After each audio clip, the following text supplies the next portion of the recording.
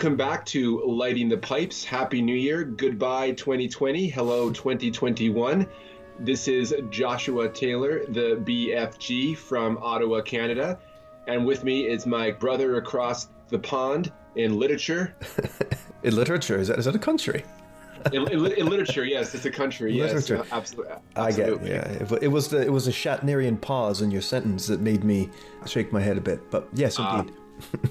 Yeah, here is my cousin across the pond, my brother in literature. Literature Scotland. Exactly. Say your name, man. Say who you are, because I totally cut you off there. No, it doesn't matter. I think we did that. Scott Powell, otherwise known as Bowman. Yeah, so we're back for another round of Lighting the Pipes. I guess we're still technically on the second season. Yeah, we are. Yeah. Because we are covering Raymond Chandler's Detective Philip Marlowe. We've been doing the first 5 novels so far, and we're about to move on to the biggest novel of the series, The Long Goodbye. But before we do that, we thought we'd have a little bit of an interlude, and we're going to dive into The Confidential Agent by Graham Greene in this episode. We are, yeah, and I'm really looking forward to this chat, Josh. The teachers that I work with, we got a little book club going on, a faculty book club, and every month or so we get together in school when we could, but virtually when we can't, and we talk about a different book. And one of the teachers I work with, she had this book kicking around her house and hadn't read it, and so decided, well, book club is a good excuse, to share the experience of a book I don't know much about with others. So this is the book that my colleague selected for this year's round of book talks, and because it fits so nicely in with the parameters of our show, I decided to get an extra copy, send it across the pond to yourself. And thank you. Yeah, you're most welcome, and it fits nicely, I think, with kind of what we're doing in terms of the spy crime bend for this season at least.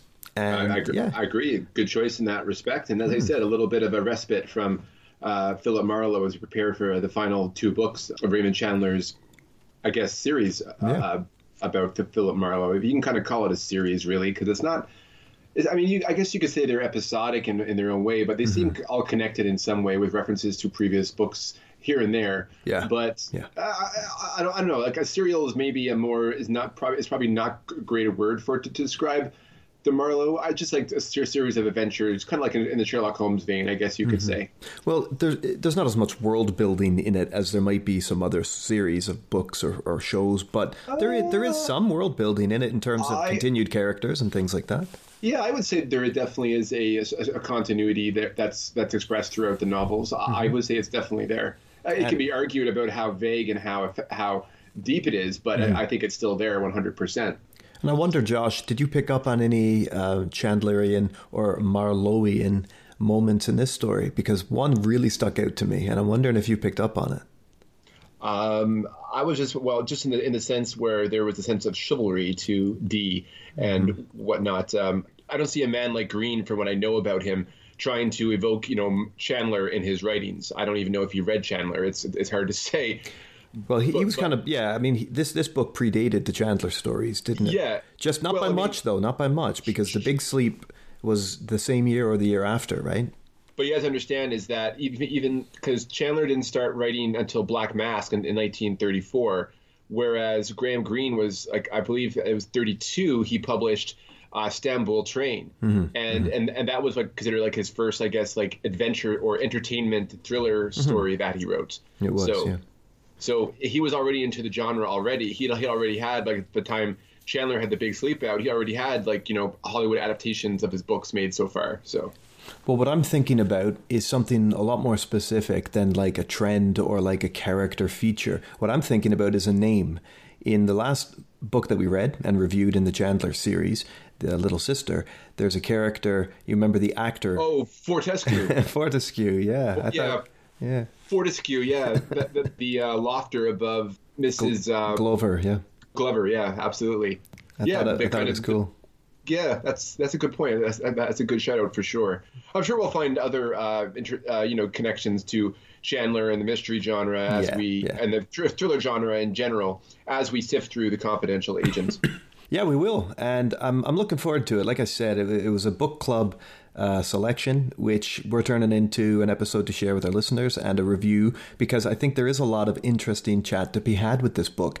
Graham Greene has said himself that it's one of the few books that he decided to go back and reread, because when he wrote it, he didn't really feel like he was himself. And I know you're going to share a little bit of that when you get into your brief bio about it. But for those of you just joining the show, lighting the pipes, we take a look at fiction, but we're taking a look at crime fiction specifically just now, crime and spy fiction, starting with our series last couple of years on the Sherlock Holmes canon. Now we're looking, as Josh said, at the Philip Marlowe character by Raymond Chandler, with a few little interludes here and there to look at film, television, and kind of just offshooting stories. Now, after we're finished the Marlowe stuff, we might go on and do a completely different genre, a completely different deep dive, but we got some ideas. We got some things that are brewing for season 3, and we'll share those once we're closer to the end of our Marlowe adventure.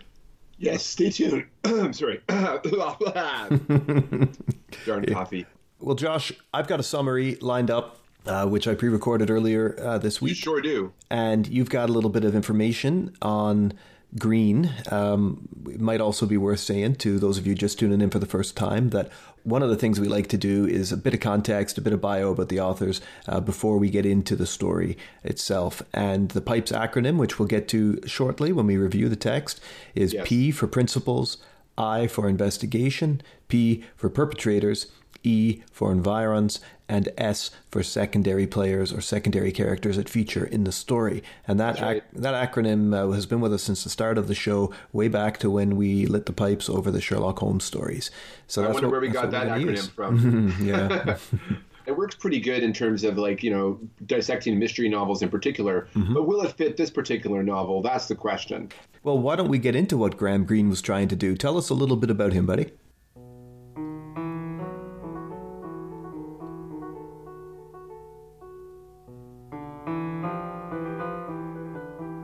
Yeah, so Graham Greene, or Henry Graham Greene, he was born October 2nd, 1904, in Berkhamsted in Hertfordshire, England, to a sprawling, influential family in the area.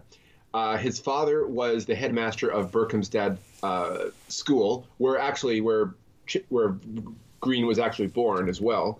The family coffers, they overflowed with profits of the Greene King Brewery. Now, today, the Greene King Brewery is Britain's biggest brewer and public house retailer. That's right. They have beers such as Belhaven, Ridley's, Trader Joe's, Moreland, Hardy's, Hanson's, just to name a few.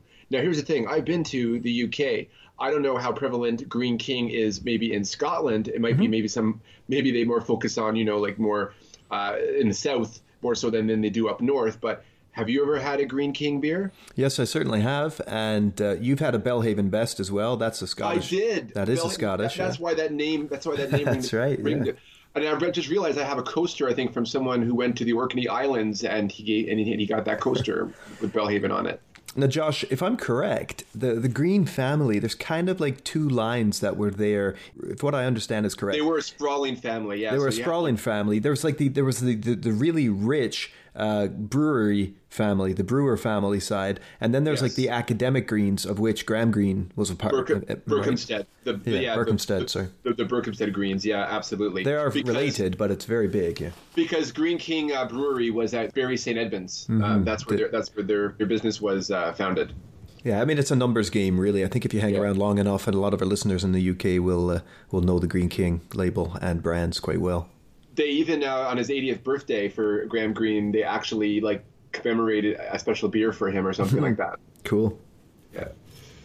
That's when you know you've arrived, hey? Yeah. Oh, yeah. Absolutely. You got your own beer. That's when you know you have arrived, indeed.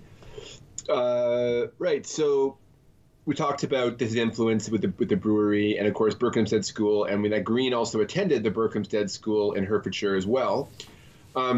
Despite the fact, as I said, his father was a teacher, and eventually he was headmaster of the school. Greene was not happy there. He was severely bullied, and his only solace was his own writing and interest in romances and morality. This melancholy persisted to the point that he attempted suicide a few times. Psychotherapy followed and was enough to get him through his late adolescence and into Balliol College at Oxford, where he took up the study of history, but the literary ambitions he had begun at Berkhamsted soon replaced his chosen discipline. unfortunately, depression, a result of a bipolar disorder, which they would diagnose today, most likely, would be a constant factor in the rest of his life. Yeah, these early days were not pleasant for him. Now, there's a lot of apocryphal tale that comes out, and I say it's apocryphal. The roulette. The Russian roulette, with his brother's pistol. Can you say anything about that? All I know from that, and I was interesting because what was the name of the author that you gave me information on? John Sutherland, The Lives of Novelists. The novelist, it's a great succinct kind of breakdown of his life. I guess every page is like that, hey, like where they just take every section. That's really cool. That's something to pick up. It's a wonderful text, yeah. Yeah, it gives you it reminds me of a book that I have on the Plantagenet kings, and they have very succinct little small sections for each of the kings, and they break things down in a way that gives you all the information on them and all the juicy tidbits, but they're still written in a kind of very enticing, exciting way. So because it gives you the facts right away, it doesn't go over too much over analysis of them. It's a really great survey. How can I put it? Survey of each of the kings, and that's what that's kind of reminded me of a little bit. So I like very helpful books that are published like that, especially when they're made like a long time ago too. Like for example, we talked about before about Ian Fleming had a couple of books like that, if I'm not mistaken. There was an author who broke down his stuff. I forget who it was now. That was Kingsley Amis, yeah. Kingsley Amis, yeah. That's right. And speaking of Fleming, there is definitely some similarities here in regard to Fleming with Graham Greene. So basically, his condition was something that he would deal with his whole life, and it probably caused a lot of antagonism and a lot of reasons for his behavior and things that he said and things that he did, I guess, throughout his life as well. Greene was, of course, he was a writer, and like many American and English writers of the 20th century, he was also a journalist. Think of our boys Fleming. Think of Hemingway, right? It's a profession he took up after college, which saw him to become editor of the Times at the pinnacle of his career. His starting point was the publication of his own book of poetry called Babbling April in 1925, but it was not yet his moment. Now, Greene is known for a Catholic perception in his writings, where he used that somewhat myopic lens to examine morality and politics of the 20th century. The Wikipedia article describes that he was not fond of being a Catholic novelist, as he saw himself as a writer who also was Catholic. A conversion he made in 1926 willingly when courting Vivian Dayrell Browning. That was basically when he became a Catholic, per se. Vivian Dayrell Browning, who was to become his wife, she recently converted to Roman Catholicism, and a chance meet cute at a bookshop resulted in his conversion and marriage to her in 1927. The couple would have 2 children, Lucy and Francis, but the union did not end well. Greene would write over 25 novels, being shortlisted on the Nobel Prize for Literature as well.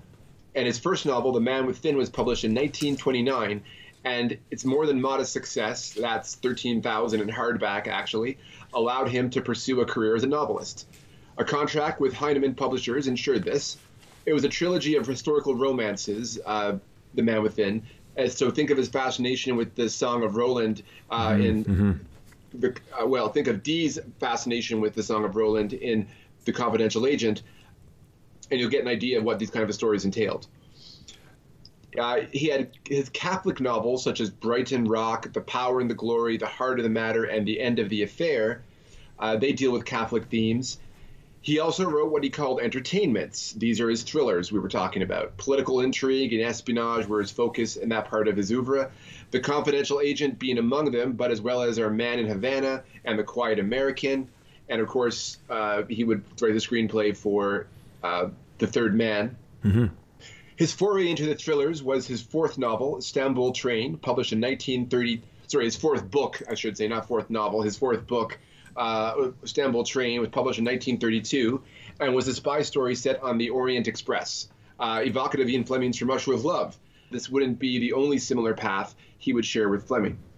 Whilst his career as a novelist gained traction, he wrote film reviews for The Spectator as well as assist in the editing of the magazine Night and Day. One critique he made for the same magazine in 1937 on the Shirley Temple film Wee Willie Winkie implied the film was outright objectifying its child star. Though a couple of his books had already been adapted to film, Greene would have a contentious relationship with Hollywood, especially with 20th Century Fox, the producer of Wee Willie Winkie, who sued him for libel successfully. Still, well, his comments, if I understand Josh, his comments were quite on the nose, right? They were, and this is, as I said, this is a man who who believed himself now as a Catholic with this morality that he had to say what I think say what needed to be said, and and follow that that doctrine in his own way, and to be outspoken about it, right? And I think a lot of the talk against him, because we only have diaries to make up who he was as a person and other accounts of other people, but he also pissed off a lot of people too. So you're going to have bad accounts of him. So it's hard to paint a picture of Graham Greene in most cases. Can you think of a successcial writer or artist that hasn't pissed off a lot of people on their way up? It's hard. It's hard, isn't it? It is absolutely hard. Look at Hemingway. I mean, Fleming. He's that whole fallout with McClory and all that sort of stuff, right? So, I mean... Do you know what? And I think it's a terrible indictment on and Chandler too. Like just his whole situation with Dabney Oil, and then with Billy Wilder, and you talk about, for example, other enemies he made in Hollywood as well. So anyway, sorry. Carry on, my friend. Yeah, no problem. Still, even though he was sued for libel, he would later write the screenplay, as I mentioned, to Carol Reed's noir classic, The Third Man. During the trial with Fox, Greene left the UK and lived in Mexico. Here he brought his journalistic and literary skills together and wrote The Power and Glory, which definitely falls in the category of Catholic novel. Perhaps a response to the lack of morality of his or his own reinforcement of it that had resulted in his legal trouble with Fox. But it wasn't just Hollywood that Greene had incensed, as in the pages of The Power and Glory, he sullied the reputation of the Catholic priesthood. Who would dare? Who would dare, yeah. As I said, he has this shoot-from-the-hip way of speaking and calling institutions out for moral shortcomings. This created enemies for him. He would even go after his literary contemporaries, such as Virginia Woolf and E.M. Forster, not just in terms of moral-wise, but just in terms of morality, but also in terms of he just didn't think they were good writers. Now, at the risk of psychoanalyzing, do you see that maybe there was a bit of the insecurity there as being a victim of bullying? That he always had to try to, from the safety of his own typewriter, take people down, who otherwise would be celebrated, or people who he thought were actually good. He had to fire some shots across their hulls to make himself feel better. Is there anything in that, or am I just stretching? No. He was a complicated person, that's for sure, and the bullying and plus the bipolar disorder and all that kind of stuff plays many factors. It doesn't help the fact that he was also very hypocritical, but we'll get into that. Given his moral convictions and his own hypocrisies in regard to his infidelity, as well as being called by some as a sexual deviant or even worse, Graham Greene is somewhat of an enigma, and it's hard to place a composite sketch of him as an individual. It's an interesting figure. Yeah, so basically his writing was celebrated by many and not by others. And despite his marriage and his personal life were kind of becoming of a shambles, despite, how well he was doing in his writing. His journalistic aspirations, his pursuits gave him the opportunity to become a well-traveled man, taking him to places like Liberia, Spain, and as we mentioned, Mexico. This would be a great boon to a man who writes thrillers for a living, certainly. Greene published The Confidential Agent in 1939. He wrote it in 6 weeks. According to his own introduction, he rented a flat in Bloomsbury so that he could escape the distractions of domestic life and carry on an affair with the landlady's daughter, no less, whilst being compelled to his writing through doses of Benazedrine. As he wrote it in 6 weeks on as Bender, essentially. He stated that he wrote the book to get paid and wanted to be published under a different name as he was not happy with the story at all. As you said, it took a second view of the reading of the book to kind of make himself more comfortable with what he wrote and, I guess, embrace it. Can I just interrupt you for a quick second, buddy? Sure. Was it not Benzedrine that... I remember I gave you a book years ago I sent to you, Aldous Huxley. I thought that was LSD. I thought it was Benzedrine. Have you got it there handy? Beyond the Doors of Perception. Have you got that on your bookshelf there? I have to go up and get it. No, forget it. Doesn't matter. So that's the answer. I guess the answer is no. Right. Yeah. Okay. Well, Benzedrine, I thought is what he had, or was it mescaline? Maybe he was on mescaline. Yeah. Anyway, regardless, I'm sorry. All we got to do simply. There's a quick way to do that. I know. I just thought that we could retrieve the knowledge from our own brains, man. That's all. But hey, I'm pretty sure it was lysergic acid dimethoxide. That's what I thought that he was on. Okay. Well, it's fine. I thought it was mescaline or Benzedrine, but it really doesn't matter, and it's not good listening anyway. But despite his feelings about the book initially, the literary world did not agree with his assessment. On the publication of the book, the New York Times referred to the confidential agent as a tour de force. A rather of a cliche, I guess, in terms of a book review blurb, I guess you could say. I mean, how many movie reviews and book blurbs do you see a tour de force on the front of it, right? So, I mean, what does that even mean anymore? Green said that with the confidential agent, he wanted to create something legendary out of a contemporary thriller. Flourishes with literary references and, like, for example, the Chanson de Roland indicate that he wanted to enable the literary possibilities of the thriller genre, much like our friend Chandler. A genre that he himself would be caught up in the outbreak of World War II. His extensive travels made during the 30s made him an easy recruit for MI6 with the help of his sister Elizabeth. He served as an MI6 agent in Sierra Leone during the war and under one man named Kim Philby.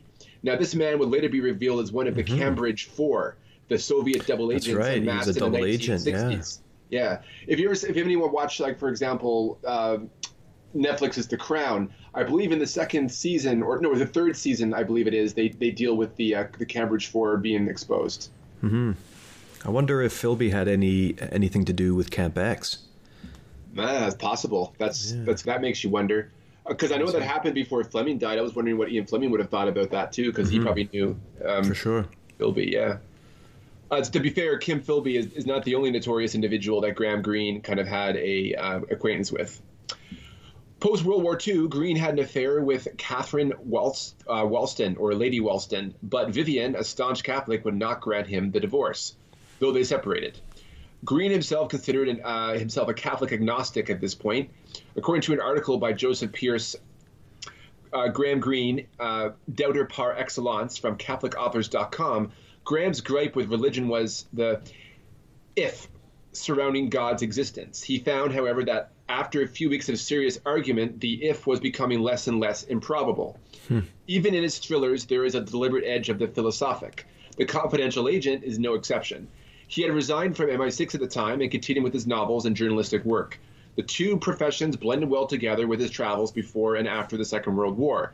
Greene would find himself in Haiti for inspiration, and Cuba in 1957, where he actually met Fidel Castro, who gave him a painting, a Castro original, actually, which Greene hung on the wall of his house in Vevey, Switzerland. Greene was fascinated with totalitarian figures like Castro and Francois Duvalier, the Papa Doc of Haiti.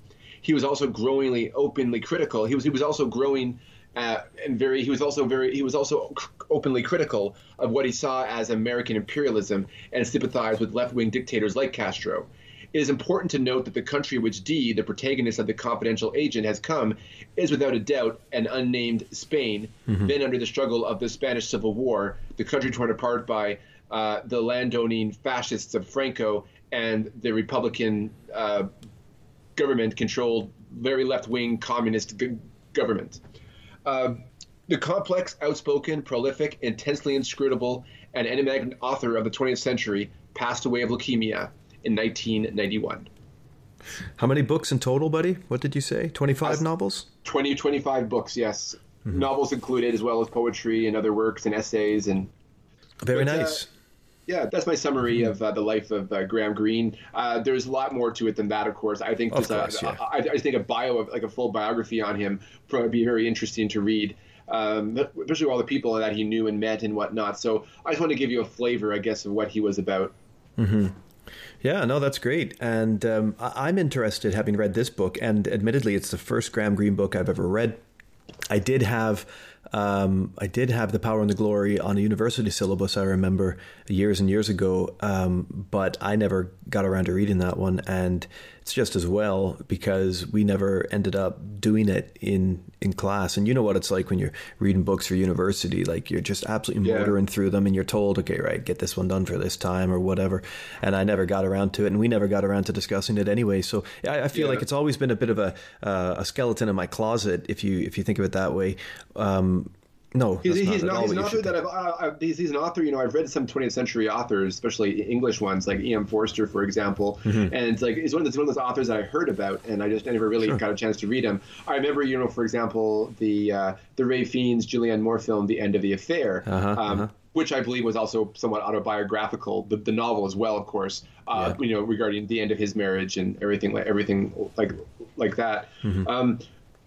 And then, of course, and The Quiet American, that was also a film. So I didn't really know about Graham Greene more so than that. And I would say after reading The Confidential Agent, I found his writing very interesting. The Power and the Glory, that's one of the Catholic novels per se, and that's considered his masterpiece. And so I'm curious to see what that is like for sure. But I think I also like to try out some of his thrillers as well, like The Quiet American, for example, or Istanbul Train. Like those sound really interesting. Yeah, no, for sure they do. And The Honorary Consul, like just those particular titles, they kind of intrigue me. Just to correct myself a little bit, he does have a collection of short stories. There's like Collecting Stories, The Last Word and Other Stories, May We Borrow Your Husband. Journey Without Maps is one. I think that one was referred to in the biographies that I read as well. The Lawless Roads, In Search of Character. I just didn't know particularly which publications were the short stories or not. So he even though he is, as you said, a novelist, he did do short stories as well. I think that all novelists kind of start out that way or have done them in a way because it gets them writing again. You know what I mean? That's true. Absolutely right. Yeah. It's really interesting to me, thinking about him and his career in writing.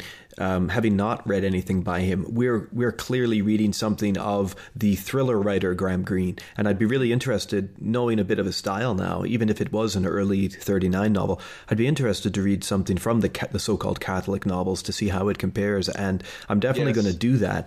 I'm definitely going to put one of those on my list. So maybe listeners, you can recommend one of the Graham Greene stories for me. I'd happily take on those recommendations because I wouldn't really know where to start with the Catholic stuff. Like yourself, Josh, I'm pretty well suited and well versed to reading the detective, the spy, the thriller side of things. But yeah, I mean, I'm really interested in the other stuff too. So let us know what if you're a Graham Greene reader, let us know what would be the good Catholic one to start with, or finish with, for that matter. Or finish with, yeah.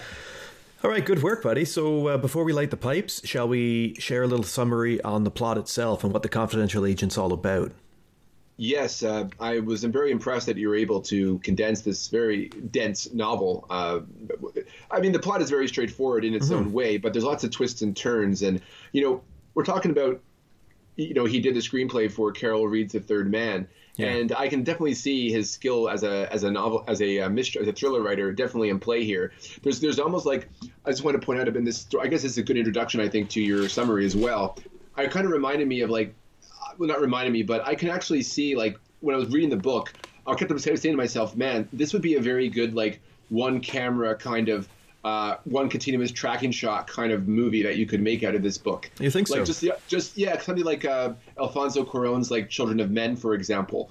I could just picture D as the actor playing D being followed around and all the stuff that's happening and just how the individual encounters that he makes and how it creates suspense in itself and how Graham's able to create suspense, a Hitchcockian suspense in many sequences. Yeah, I agree with that. With that. Yeah, there's a Hitchcockian feel to this story for sure. Yeah, absolutely. I think that there's a lot of cinematic fodder in this particular book for sure. And it was turned into a film, of course, in 1946. Yes, and it's considered to be it was Charles Boyer in the main role, and it also had just to connect it back to Marlowe, it also had starred Lauren Bacall. And apparently it was a film that critically she did not recover from for quite a bit, I heard. Interesting. But let's see what the story's all about first. Yeah, let's dive into your summary. Because her not recovering from it might have something to do with the way the female character is written. But we'll hold those hands and we'll play them when we're done here. So yeah, here's a little summary. If you know the story well and you don't really fancy listening to a summary of it, then just skip ahead 15 minutes or so, and we'll get you back on the other side.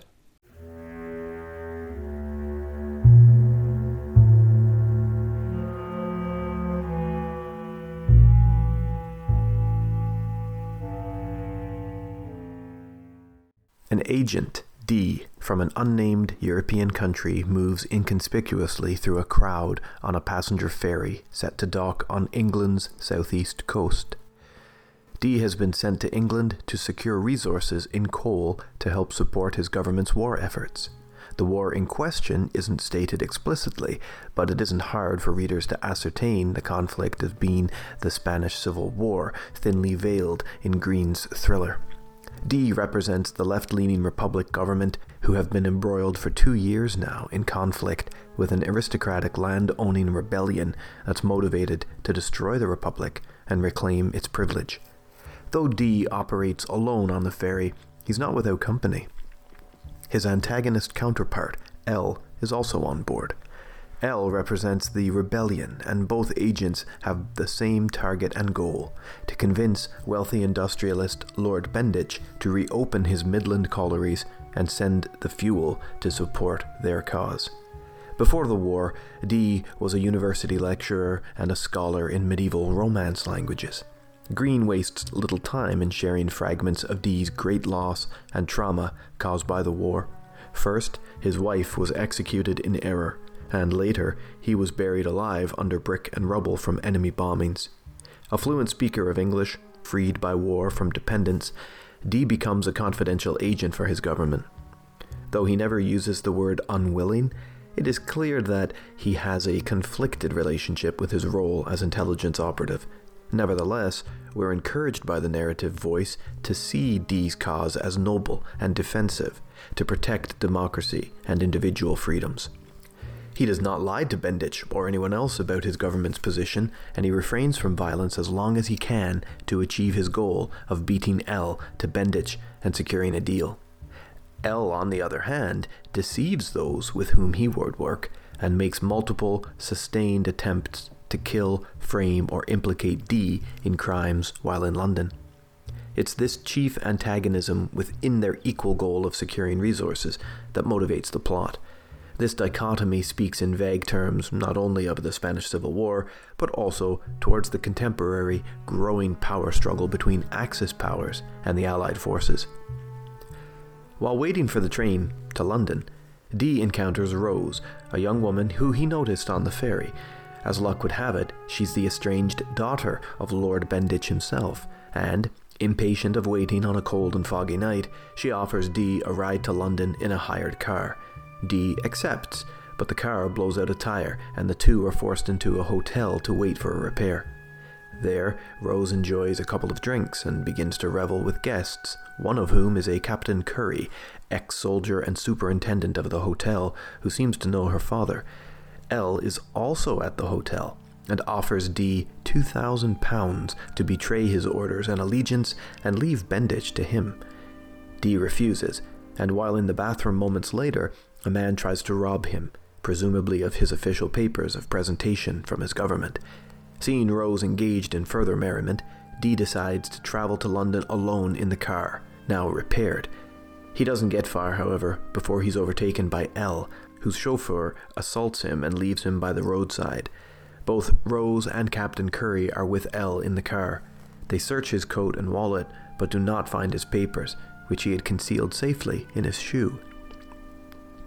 Dee hitches a lift to London, and following instructions, makes his way to the pre-arranged safe house run by manageress Marie, selected for her piety of cause and hardness. She is a woman with experience in harboring agents on assignment, it would seem. Dee befriends the young housekeeper there, 14-year-old Else, who works at the inn, but dreams of better things. Moved by her honesty and her innocence, he vows to help Else escape the punitive manageress. He entrusts her with his papers while he heads to rendezvous with his contact in London, Mr. K, who works at the Antranatiano Language Centre, instructing in an invented language. Though study in the language appears legitimate, the centre is a believable, unwitting cover for international agents. Its director, Dr. Bellows, is none the wiser. Back in his room, Dee receives a call from Rose, who asks to meet him, wanting to clear the air and apologize for the night before. Though suspicious of a trap by L, he nevertheless trusts her, weighing her importance as a contact with Bendich, with whom he will soon be meeting, and also wanting to believe in her honesty. On his way to meet her, he is lured into a lane by a man posing as a beggar and is shot at. Returning to the spot with Rose a while later, who sees evidence of the shot firsthand, he earns her trust. The two grow closer as he reveals information about his past, including his work and his deceased wife. The next day, Dee carefully makes his way through London to attend his meeting with Lord Benditch. He's careful to safeguard the papers which he retrieved from Else earlier. He meets Benditch and his partners, most notable Forbes among them, who we soon learn is in love with Rose. The men agree tacitly to a contract with Dee after they hear his government's agenda, but affirm that they are businessmen and perhaps less interested in the moral figure than the capital one. They also state that they are due to meet with L later. Upon request of his papers, Dee discovers to his amazement that they've been lifted, and the only possible explanation is that Benditch's doorman, who took his coat, is aligned with L and swiped his documents. Crestfallen and unable to secure any deal without identification, Dee leaves the property and meets L going into the building. Acting on Rose's suggestion, Dee agrees that heading to his embassy might offer a chance of confirming his identity and purpose, thus strengthening his offer of a deal with Benditch.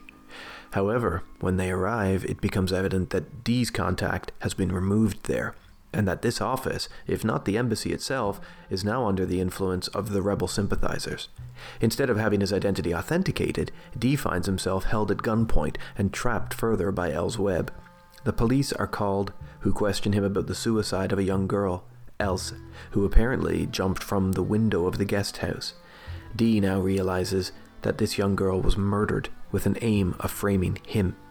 He grabs the gun from the secretary, evades pursuit, and eventually breaks into an empty flat where he shaves off his mustache and assumes as much of a new appearance as possible while laying out his plan. It is at this point that Dee vows an end to his neutral, up to now benign treatment of the opposition, as though Elsa's murder moved L's grey area spy play across the line and into new, foul, and reprehensible territory. Armed, Dee returns to the guest house to see for himself the environment of Elsa's murder, of Elsa's death, and finds the manageress and Mr. K repainting her room in preparation for the new maid. Dee spies long enough to confirm his suspicion of Elsa's murder and waits for his opportunity to pursue Mr. K, who will be the easier of the two to break. Aware of being followed, Mr. K heads to the Internacional Language Center, where Dee confronts him in the lift. The two play a waiting game, Mr. K trying to hide among Dr. Bellow's reception guests, and Dee just biding his time. He calls Rose and gives her the Mayfair address of the flat. Eventually, Dee leads Mr. K back to the flat, and the interrogation starts. K admits to working against Dee and relays that he'd been superseded after the altercations and police attention that Dee drew arriving into London. He insists that it was Marie and not him who was behind the death of the young girl, of the young housekeeper. Dee prepares to shoot him in the flat's bathroom, but Rose arrives, which stops the execution. They do return to the bathroom together and find Mr. K dead of shock, so they lay him out and they pose him off to Fortescue, a nosy neighbour from upstairs who comes knocking, as a drunk from a party. It buys them some time, but not very much. Dee learns that L was successful in signing a contract with Benditch, which all but erases his remaining hope. Rose and Dee make love in the flat and admit their fondness for each other, knowing that it will not last. She is engaged to Forbes, and he has a mission to complete. Nevertheless, she helps Dee initiate his last efforts. In a final push, Dee decides to travel by train to the mining town of Benditch in the Midlands, soon to be reopened, in the hope of convincing the union manager that the coal will be shipped to his country in support of a rebellion war effort with murderous ambitions. He is given a letter by Rose to present to an old woman there, Mrs. Bennet, who used to work as a nanny for the family when Rose was an infant and child. And it does work to some extent, but Mrs. Bennet is dismissive of Dee and pushes him on to the Red Lion Inn, where the miners are gathering as news of the colliers returning to work starts to spread. Now, people aren't interested in Dee's proclamations about where the coal is heading. They're just delighted by the prospect of work after so long without it. And then he sees that Benditch's man has beat him to the crowd. Benditch's man, of course, you guessed it, it's L, who's schmoozing with Bates, the mining manager. Dee tries his very best to appeal to the public, going as far as smashing church windows and shouting in the street, but this just encourages the crowd to call for the police.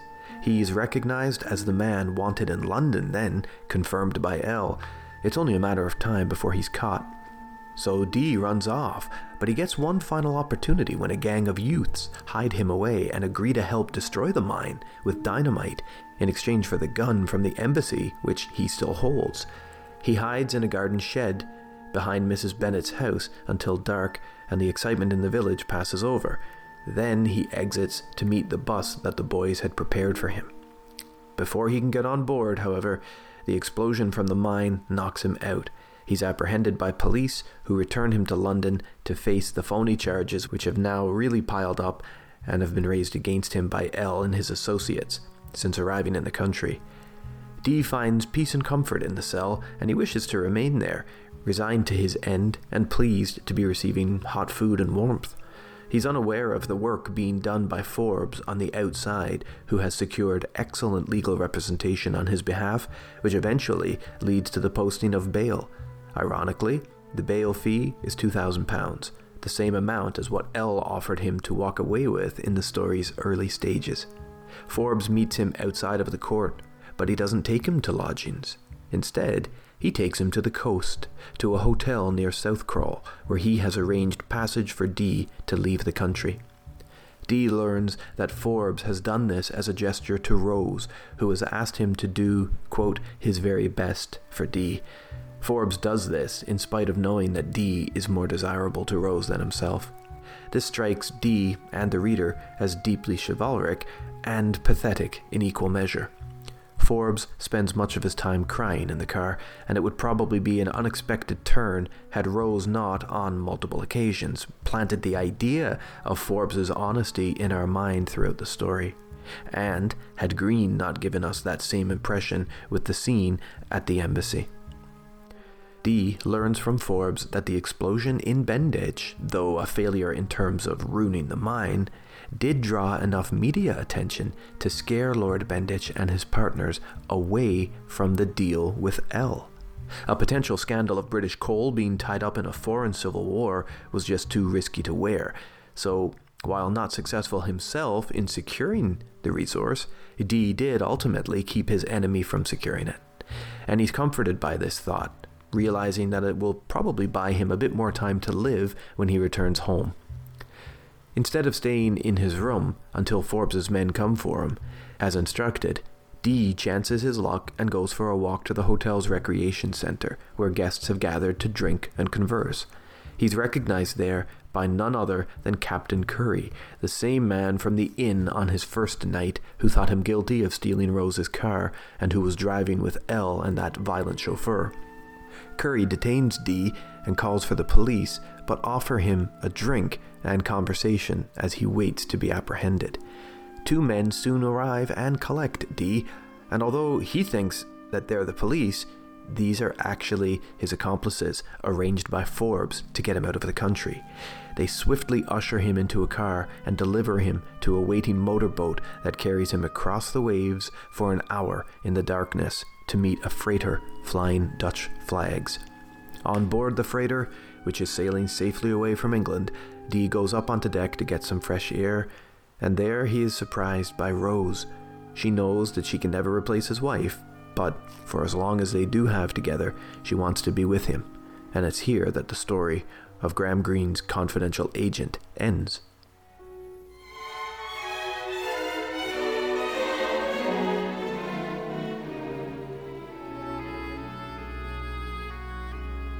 That was a pretty good rundown of The Confidential Agent.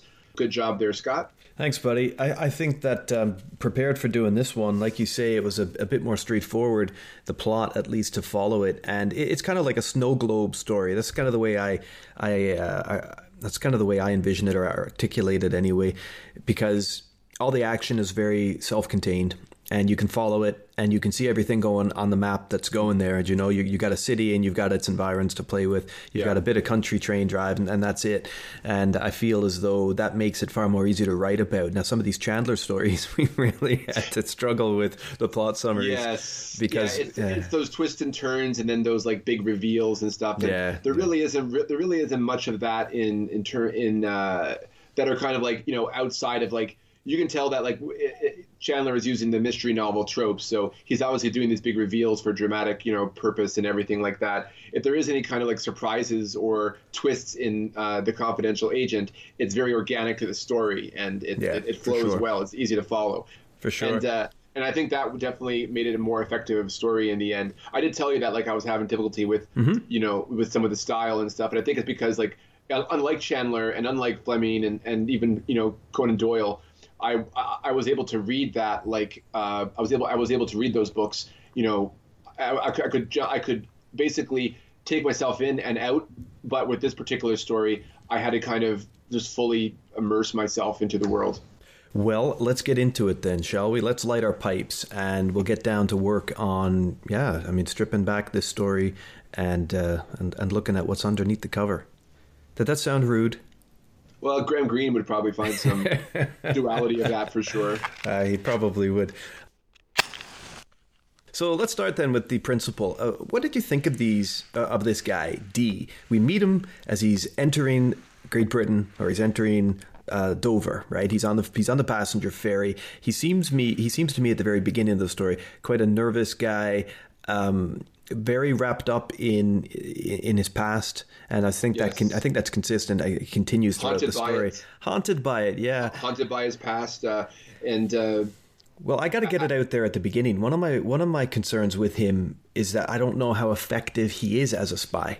You know, I mean, he does some things throughout this story that you know don't make him very good. Like he just gets out in broad daylight, gets himself into taxi cabs. You know, he attracts police attention through the things he does and by the things that are done to him. But it's not just what happens to him that attracts the attention. He seems to do things that, you know, are quite risky. And I don't know. We know he's a patriot because we know that part about him at least, right? I mean, not the fact that, you know, that his wife was accidentally killed and he survived the bombing of his house, presumably by Franco's, rebels, most likely. The rebels, Yeah. Now we must state that in this novel, the names D and L and K, and the country and the unnamed country in which, you know, they come from. This is essentially Spain during the Spanish Civil War. Francisco Franco, who was supported at the time as well by Nazi Germany, and even then, this was still pre-World War II as well. One thing I want to comment about Graham's writing here is I don't know if you agree with me, but there was almost a prophetic feel to it. Like when he called out images of, you know, D being stuck in the rubble with a dead cat next to him and just trying to survive. I kept thinking too of, like, you know, in a couple of years later, London itself, who was supposed to be this peaceful place during the war that that war hadn't come to in 250 years, according to, you know, what he said in the book, that England was this peaceful place. Only in a couple of years, you know, the Blitz would be hitting London and it'd be a whole different world completely. So I just found that really interesting in terms of, I guess, in hindsight, when he wrote this novel. Yeah, in hindsight, In hindsight, how the same situation that Dee was in was coming to England in a way. And I agree with you, but I'm not sure how prophetic he was in his writing of it, or just how kind of serendipitous everything was. But serendipitous is a better word, than prophetic. I'm not going to say he's Nostradamus or anything like that, because he'd probably think that was ridiculous anyways.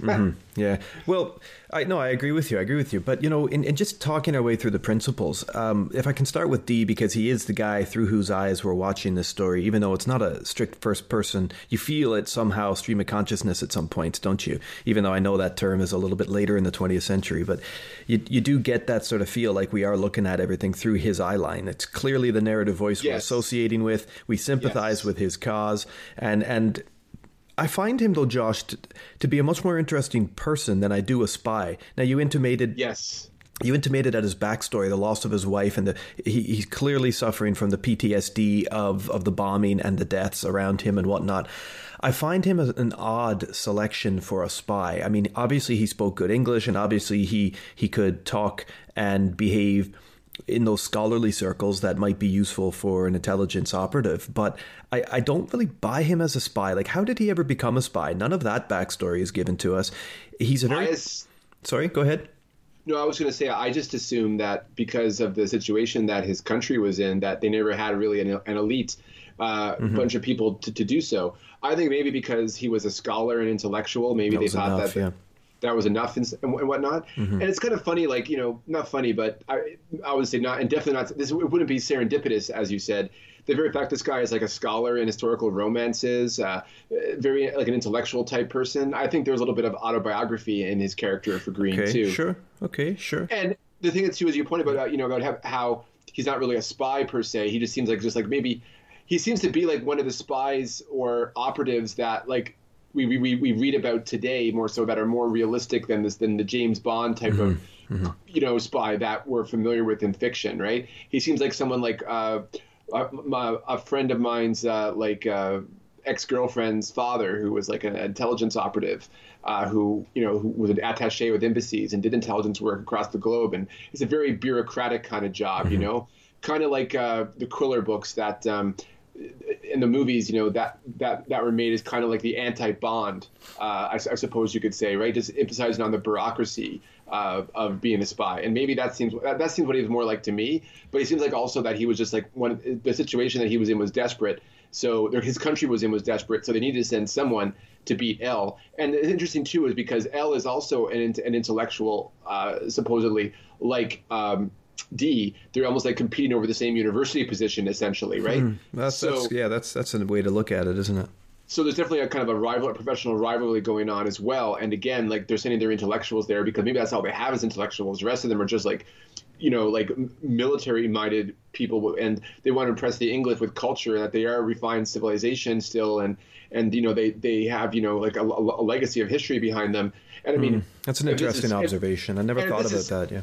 And if this is Spain, for example, like, I mean, the history between English and Spain, I mean, goes all the way back, to like, the Armada and Elizabeth I and all that, and Philip of Spain. So, I mean, it's a long history, and sending intellectuals there makes sense to me. But what I found interesting, and this I think goes into the description of them, of D as a principal, is that he almost has like this metamorphosis after the first book, after the fact that he's going to be framed for Elsie's death and all this sort of stuff. He just kind of like just pulls the gun. He pulls the gun from the first secretary, and then he just essentially just transforms into like this figure of vengeance, like afterwards. And it's almost like he becomes like the Superman spy that, or he tries to anyways. And Green, I think, was trying to sell that, was like the idea that he's being impelled by morality and righteousness, gives him powers that he never had before, and that he kept deep within him, that it becomes unleashed, when the point of injustice just gets too much, that he just cracks underneath it. And that's what kind of made him interesting. And I think that's what Green intended, is that he didn't want this guy to be like your typical type of spy. He wanted to kind of get to the point where this guy just becomes has a psychological breakdown in a way where he becomes the kind of spy that we're familiar with, I guess you could say. I don't know if you agree with that assessment, but I don't disagree. I'm looking at it. I don't disagree with that assessment. I do question how well it works, though, as a narrative device, or sorry, as like a plot device. It felt to me like, I know the book is structured, the hunted, the hunter, the end, right? I don't mind that at all. But I felt as though in the early stages of the book, and this is why I'm trying to feel him out a bit as a character, like he's very trusting, he's very honest, he's pretty naive, really, too. Like, and I do get it, though. He's not a man of violence, right? I understand that, yeah, which is why... Okay. And he wanted to play it cool, and he wanted to get to his destination without a distraction, because he knew that if he didn't get there in time or distracted, something bad would happen to him, or something could be misinterpreted, or something could go wrong with what he had to do, because he had to beat L, right? He had to beat L to Bendich, so they can have so that they can get the coal contract before L does. And this is justified later, as we know, because of his delays and everything like that. Kay and the manageress who's in on it, of course, they basically sell themselves out to the enemy because they don't trust D now to get the job done correctly, right? Or they don't trust him at all. They think he is already with the enemy. Yeah, so that's he's why been they launched that whole superseded. scheme. Yeah. So basically, like, he was trying to do things cool and professional to get to where he needed to go without causing any distractions or any delays. And that's why he doesn't seem like a spy in this particular sense. Okay, perhaps, yeah. Whereas L is the more, he's certainly the more ambitious. He's the more make it or break it type of opportunist that we sense is.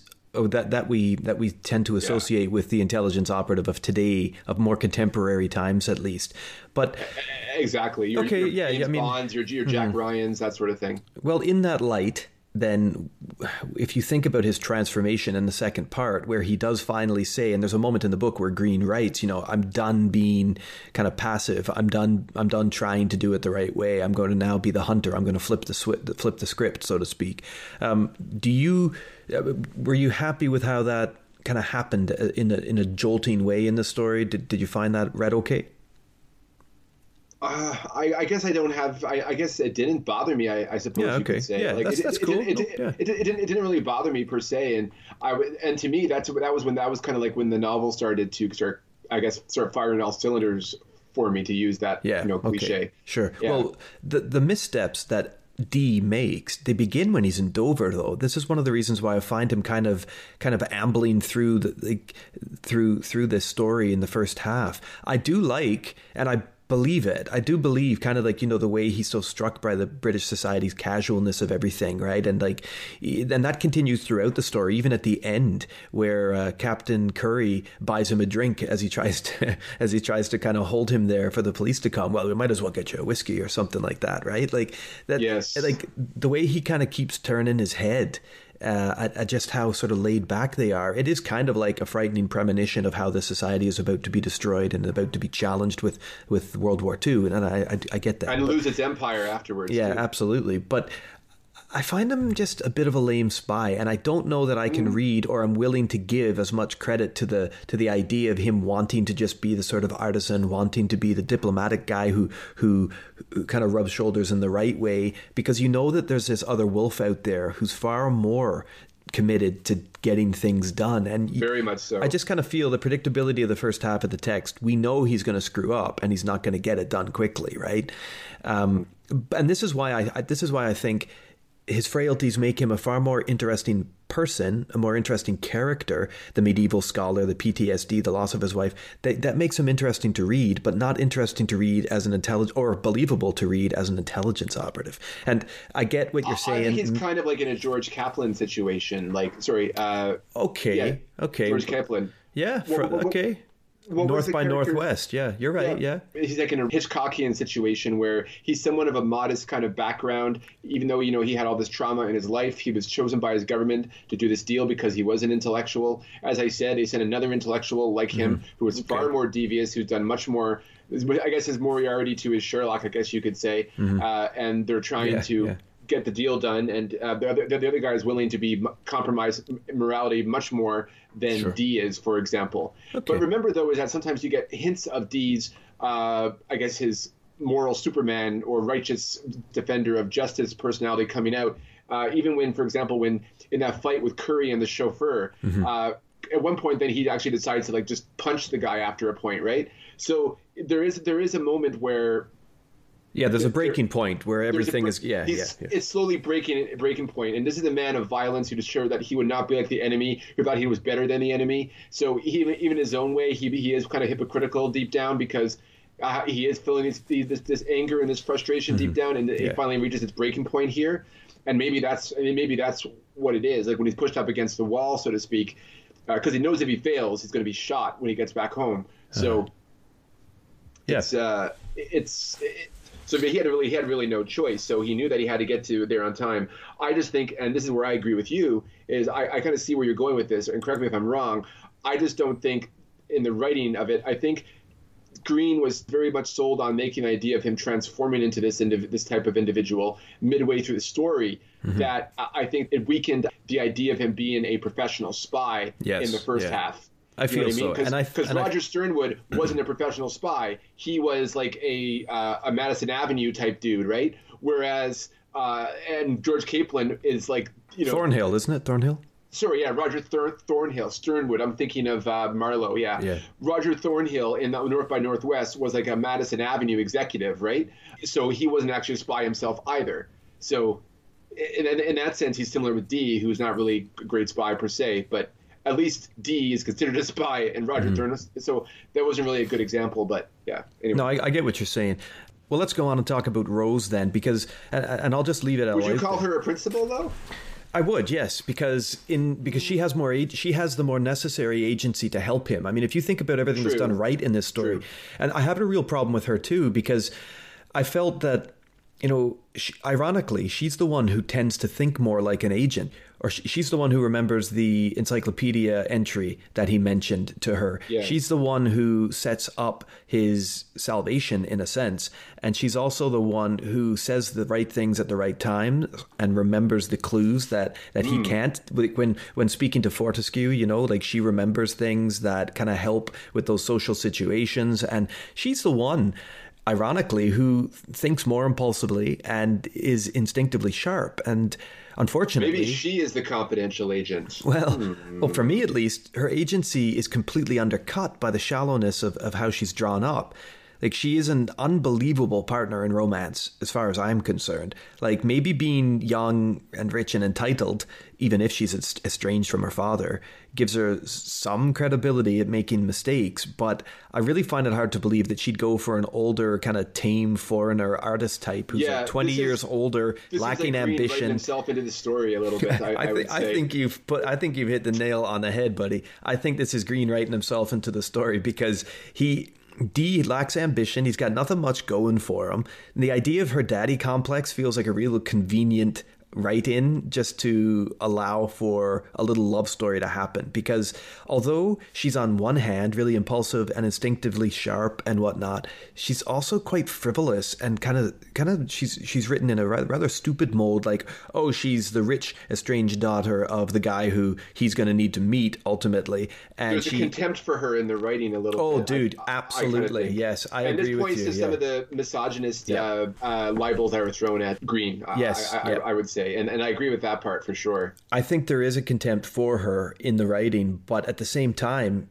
there's also agency there. And I find this quite a challenging thing to balance out, like as a reader. Like, am I supposed to like her? Like, she helps Dee, but she's also really frivolous, as I say. And I don't know, man. I don't know. I can't help but feel like there's a bit of Winston and Julia vibe from 1984 here. And I know that book's still a decade away, but like, is that relationship from 1984 not kind of like an improvement on this one? You know what I mean? In a way it is, yeah. They're definitely the same mold, even though, Winston's not a foreigner to the nation. But there's something similar there. He's an outsider in his own way to the nation. So that part fits for sure. And in a way, Rose is a outsider in her own way too, because she's a bastard, right? That's right. Yeah. I mean, and she's a bit of a contradiction. She's more intelligent than he is, kind of. Green portrays her as an intellectual in some way, but he's also making fun of her intellectualism. But at the same time, he's also using it to prop up Dee in a way as well. So it's very sort of like going back and forth between how he feels about her as a character. Like he's like, I find this woman fascinating. I like that she's intellectual, so therefore I can deal with her on my own basis. But at the same time, like there's also, that part of, as I said, writing himself in, going, well, this is right now he's writing this book on Benazidrine and he's having an affair with the landlady's daughter. So like, what do you pull in from that, right? So exactly, yeah. Well, I mean, I think she's an interesting character, and I'd be interested, if you go away, listeners, and anybody wants to follow our book. You want to go away and read this, then I think anybody who picks up this book is going to find Rose a bit of a contradiction, because she is more intelligent and impulsive than Dee, which gives her agency in these key moments. Street smart and more street smart, street smart, socially smart than Dee. Yeah. Dee definitely shows someone who is an intellectual, who is very isolated where he used to live. Now he has done some traveling, and he's a very romantic, and he sees things in black and white in the world. Whereas I think she's thinking things morally gray, because she always reminds Dee, like throughout the story, it's like well, don't be so dramatic, you know? And she sees things on a pragmatic level, a survival level. You know, it's like going like, well, I'm not going to stay in love with you if you're dead. I'm going to forget about you and move on. So she sees things in the here and the now, like in the physical world, right? And D is much more like transcending, you know, that physical world that he's in, because he hates that world that he lives in. And he wants, you know, and he wants to be passionate and explore and do all these things, you know, like he has this passionate sort of scholarly sort of myopia, I guess you could say. Whereas Rose doesn't really have much scope or sense of how to improve her own life, and she doesn't really seem interested in it. And Green doesn't really bother giving us any sense of that either. No, he doesn't. Yeah, she's like, just, well, like, she's rich, she's inheriting money, that's fine, she'll be all right. This is just like an adventure for her or something, right? And she's kind of a spoiled brat in that way, or that's the way that Green writes her anyway. There's easily potential within her character, and it's very clear that Green isn't against writing a character of her ilk, you know, a woman with agency, but ultimately she's just kind of left on the page to be this silly, reckless, romantic type where, well, I don't know. I think she is responsible for helping him out in very significant ways, but she doesn't get much credit for it. I suppose that's what I mean. Fair.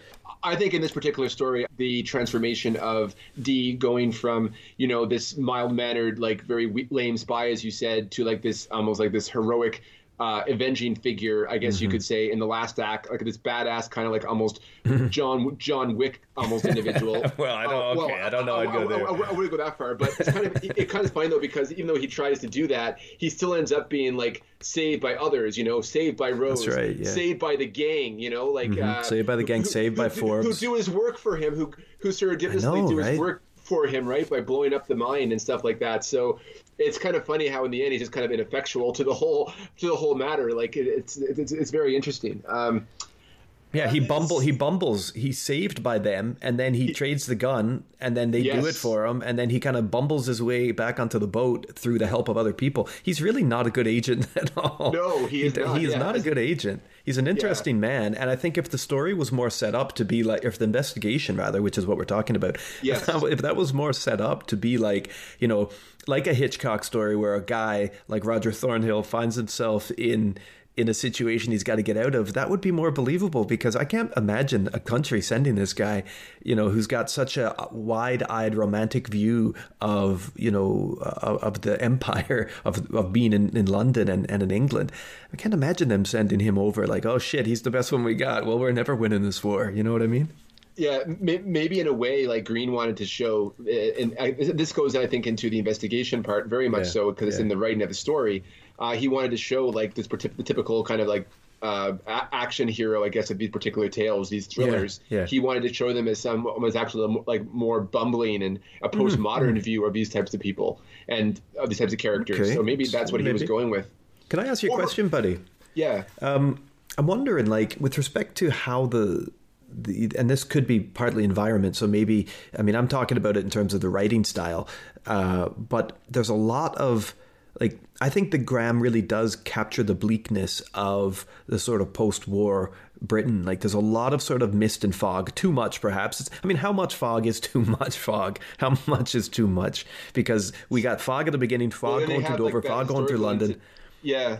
I mean, there's fog everywhere here. I do really like the opening of the story, though, but I'm wondering, is this a little too heavy-handed? The gulls swept over Dover. They sailed out like flakes of the fog and tacked back towards the hidden town, while the siren mourned with them. Other ships replied, a whole wake lifted up their voices. For whose death? The ship moved at half speed through the bitter autumn evening. It reminded Dee of a hearse, rolling slowly and discreetly toward the garden of peace, the driver careful not to shake the coffin, as if the body minded a jolt or two. Hysterical women shrieked among the shrouds. Like, I like that beginning. It is pretty good, and there's certainly literary touches there. But do you think that play on sort of premonition of death and fog and mist and subterfuge, do you think that those environmental cues which we're getting through the narrative here, do you think that they're a little too heavy-handed? Or do you like that? I mean, or is this still early enough in the genre's creation that thrillers can play on it without feeling pastiche or without feeling cliche?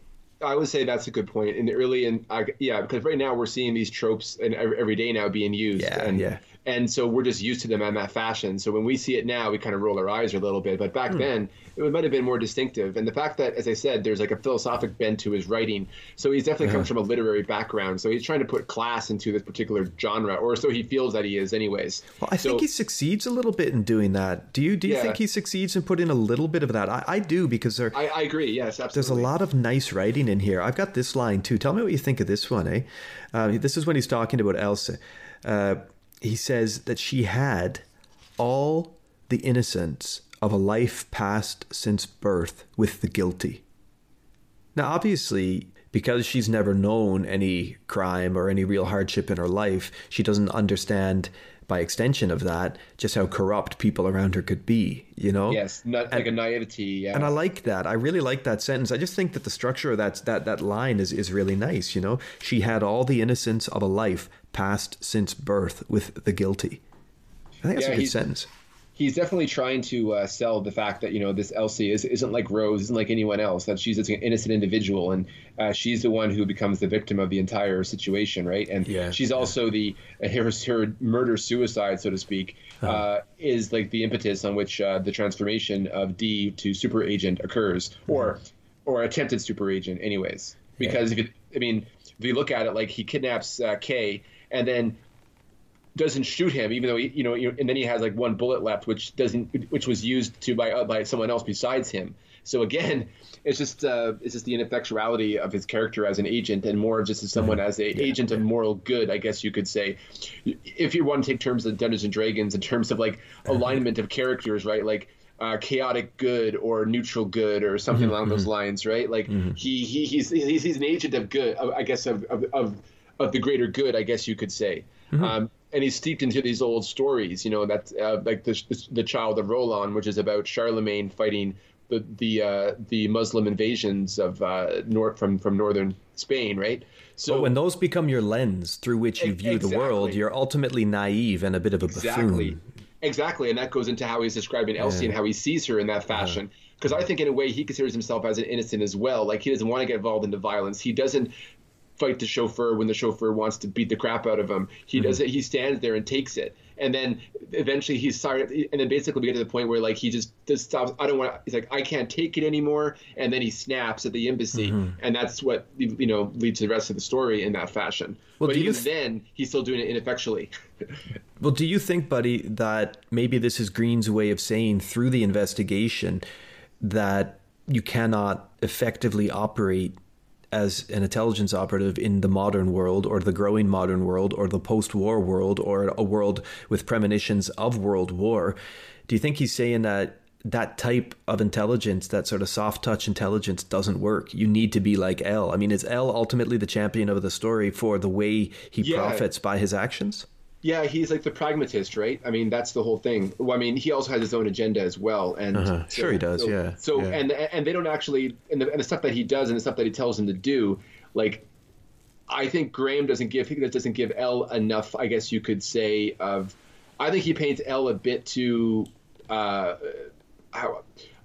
thinly. Like, he's almost like, because you don't really get a sense of L who he is. You just know that he's kind of like the rival to D. And I find with the portrayal of L in the writing, he seems like a bit two-dimensional, or a little bit one-dimensional in terms of like he's like a villain for villain's sake. You know what I mean? He's like a Snidely Whiplash. Exactly. Yeah, he is. And so so you never, even though he's a pragmatist and he gets the job done through ruthlessness in a very Machiavellian way, he's sort of like a I don't know, like a Walsingham, or like a Littlefinger type, I guess you could say. He's just someone who's a pragmatist, but but regardless, he's evil, and he has to be stopped because the people that he works for in the country that shall not be named. They're evil because they're taking over the freedoms of the left-wing government of the country that shall not be named. You know what I mean? That's right. And D has to stop them because they represent all this evil in the world. And here he is, like, he's basically Spain, which is, think of the Child of Roland. Spain is invaded by Muslims, then they're coming because this is the Reconquista. This is like the Holy Roman Emperor Charlemagne basically defending Christendom from the Muslim invasion. And so I think Dee sees himself as like Roland in that story as the hero who is fighting against the oppression of a authoritarian government, I guess you could say.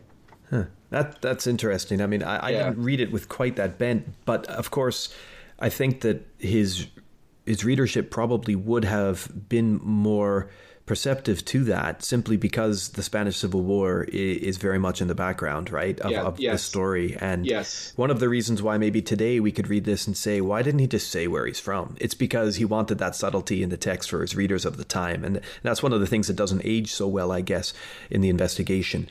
But no, I agree 100% with what you're saying about El as the antagonist in the investigation, a guy without much character without much dimension, but he has the evil. Of someone. He has the dimension of someone like a stereotype portrayed in a historical romance. He has that kind of dimension. Which is neat.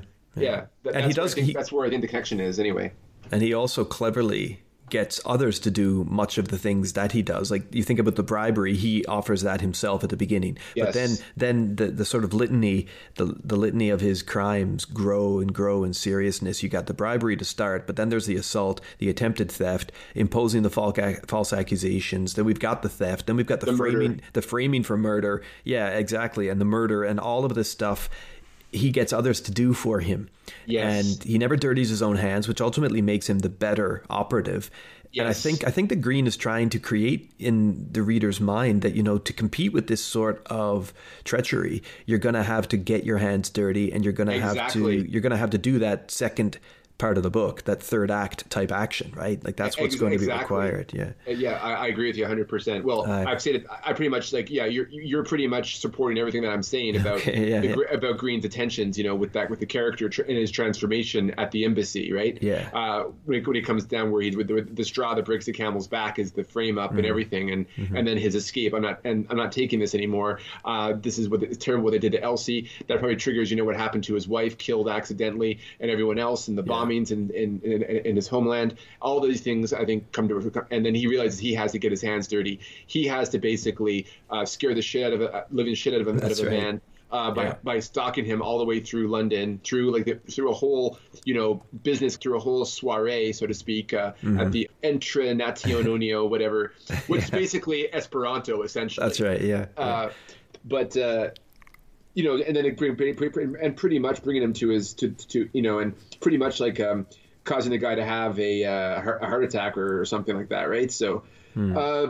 We've got an interesting little thing going on here, buddy. I'm just thinking about it. It's cool the way this chat's been a bit organic, because usually we go, column by column through each of our pipes. But we've got the first three parts of our acronym here that we're kind of talking about without having offered our scores yet. This is pretty cool.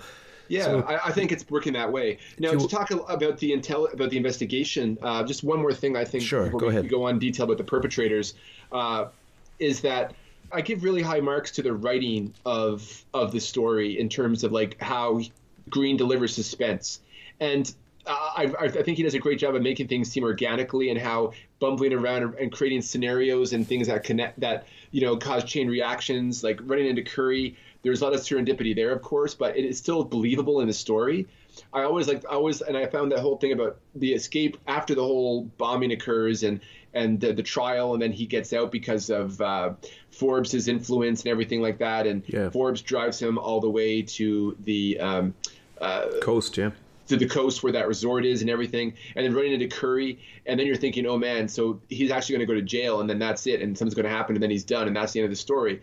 But then all of a sudden, there's a whole thing where he still leaves you in suspense. He still continues the conversation as if, there's going to be what's going to happen next. And then you have the whole thing of the cops arriving. And then, of course, you realize that it's actually agents that are sent to pick him up, that as they said they would. And so he does a good job, I think, of pulling the rug underneath you, but he doesn't do it in a very ham-fisted kind of way, I guess you could say. Yeah, this is a well-written book, and the investigation runs nicely. Whatever shortcomings the characters have, in my opinion, it doesn't really detract too much from the fact that this is a bit of a rollicking story. It moves quickly along. It will pick you up in its wake, and you'll run with it. You won't be While I wouldn't call it a page turner, the suspense is legitimate. It's well conceived, and you're not bored when you're reading the book. Like I don't think anybody will be bored reading it. They might be incensed by some of the character points and some of the motivations, but I don't think it's a boring story. It reads well. It's got a good pace. Yeah. Yeah, good points. So just dive in. So we talked in the perpetrators. We talked about L for sure. L, yeah, for sure. So I think we dissected him pretty well and what he is. Now we move on to we have K, who is kind of like this. Who is basically this coward, so to speak, who twists and turns with the wind, and he's the one who, with the manager, has decided to go over to the other side because they think that D is already compromised already. Mm-hmm. So. They don't give him a chance really. They just set the whole thing up with Elsie because it's convenient to do so, and they have the manager who's on her own, a side villain. Like I think she's the second villain in the story because she certainly controls Kay in a way. Like she does. She's got more, and she's kind of depicted in the story almost as like this troll. She can't be an attractive villain. She has to be ugly with like the impetigo or the eczema or whatever. Klebb kind of description that like kind of like what Fleming gave Rosa Klebb. That's what Green is giving to the manageress there. That's exactly what I've written on page 84 in my margin of Rosa Klebb. I'll just read you this little bit here. Mr. K moved with appalling slowness towards the door. The manageress's black skirt was close to his mouth, dusty like the cat's fur. He wanted to scream, but the weight of human dignity lay like a gag over his tongue. One didn't scream even when the truncheon struck. He heard her say, "Where are the papers?" leaning down on him. Her breath was all cheap scent and nicotine, half female and half male. Like the sort of animalistic quality, you get with those descriptions that Fleming likes to draw on for a lot of his ugly women characters too. Yeah. What's interesting though is that his portrayal of Mukherjee, Mukherjee, the other tenant in the boarding house that. Nosy neighbor. That D is saying off. He's a nosy neighbor, but I never really got any really, really racist portrayals of Mukherjee whatsoever. So I found that kind of interesting and refreshing in a way. But at the same time, like, okay, so I guess he's not a racist, but he's definitely probably, as someone of his time, and also of his own social issues and mental issues, he's a little bit of a misogynist. He is, yes. And I wonder, Buddy, as well, as I was reading about Mukherjee, like, I don't know if he's playing on a stereotype of the time as like the nosy Indian or the sort of inquisitive neighbor. Is he a stereotype or a template of a racial slur or a character that I don't know? Like I don't have a reference point for, because Mukherjee is certainly decisive in the fact that he takes notes on people, he's nosy, and that helps in the end exonerate D from some of these allegations against him later in the story we hear from Forbes. But I don't know. It seems like Green was kind of setting up Mukherjee to be a bit of like almost like a peeping Tom type kind of individual. Yes, I think so. Yeah. And then in the end, he subverts that by by telling us that this guy was just like this like part of this society of like observers or something like that, which reminds me of some other references outside of in pop culture besides this. But just like basically reporting to this group of people, there's always his observations on society and everything, and. I like the idea too of the fact that Mukherjee. I guess we're kind of going to a bit of the supporting cast here as well, and that's perfectly fine. The idea that Mukherjee is like he's a foreigner, but he lives in England, and England's such a great place to live, and a very peaceful place to live, where people like foreigners like him, who are part of the empire, are respected in their own in their way, where D is not, because he is still part of that other society, and that kind of isolates him even more. And so in that particular way, it just seems that it just shows, I guess, the degree of unfairness that D is being treated in this story, either through, his own bubbling or through just, what people think of foreigners when there is a war on, so to speak, as well as, the machinations that are going against him through L. Yeah, absolutely. And I think you're right with Mukherjee. But I would wonder how you view Dr. Bellows, because if Mukherjee represents, and maybe Green was trying to say something about this, that, through Mukherjee, the everyman the foreigner who, really might have a better handle on what's going on in your neighborhood than you do. Or Hodgepit, the concerned. Yeah. Then you have like Hodgepit, who defends K, another foreigner, from the cop, that was comic relief in the story for me. I was not really feeling the tension there at all. I felt that was really stupid, the way that cop just sort of jumped in and was like, well, here, sir. Let me do my job, sir. And he's like, well, I'm a free citizen, and I'm here to defend this man because this man has done nothing wrong. I saw him. Well, that's obviously like a manufactured tension in the sense where like Green is D is trying to track this guy. He's trying to follow this guy in the taxi cab, in a very sort of spy / espionage kind of way, and it's supposed to be it's intentionally supposed to convey, that. I think of the classic scene of of someone being tailed and you see, oh, they're such an efficient operator in what they're doing, but this cop shows up and then like gets in the way and then all of a sudden this concerned citizen shows up and stuff like that. So there's like this weird sort of, I'm trying to describe that sequence, but it's almost like as if they're trying to show how these particular operations can suddenly go awry in the sense of just individual people off the street and just innocent, and the way the bystanders just kind of like muck things up, I guess you could say, because Hodgepit was definitely mucking things up for D in that sequence because he was preventing the guy from going home so D could ambush him, right? How much did you believe in Dr. Bellows not really knowing what was going on within his whole education center? I don't know. I think Green was portraying him as a bit of a fool and a bit of an idealist as well. Yes, a bit of an idealist. Yeah. So I think maybe he might have knew something was going on, but I think he was too welcoming to other cultures and other ideas, and kind of like the idea of like a liberal with his heart on his sleeve, so to speak. Well, I ask you this question again. Then, is this Graham Greene making some sort of comment on how the Empire's willingness to let in foreigners is a bad thing? Now, I mean, He was treated in a comical fashion. And does Mukherjee's character kind of reinforce that or support that view the author could have had about how, you can't if you let in, what's going to happen? You're going to have a guy like gullible Dr. Bellows who lets all these people in, doesn't understand that his education center is actually a front for intelligence operatives, who are using it because it's an easy place to meet up. And Mukherjee, as the sort of nosy foreign neighbor who has more data on you and your neighborhood than you have yourself,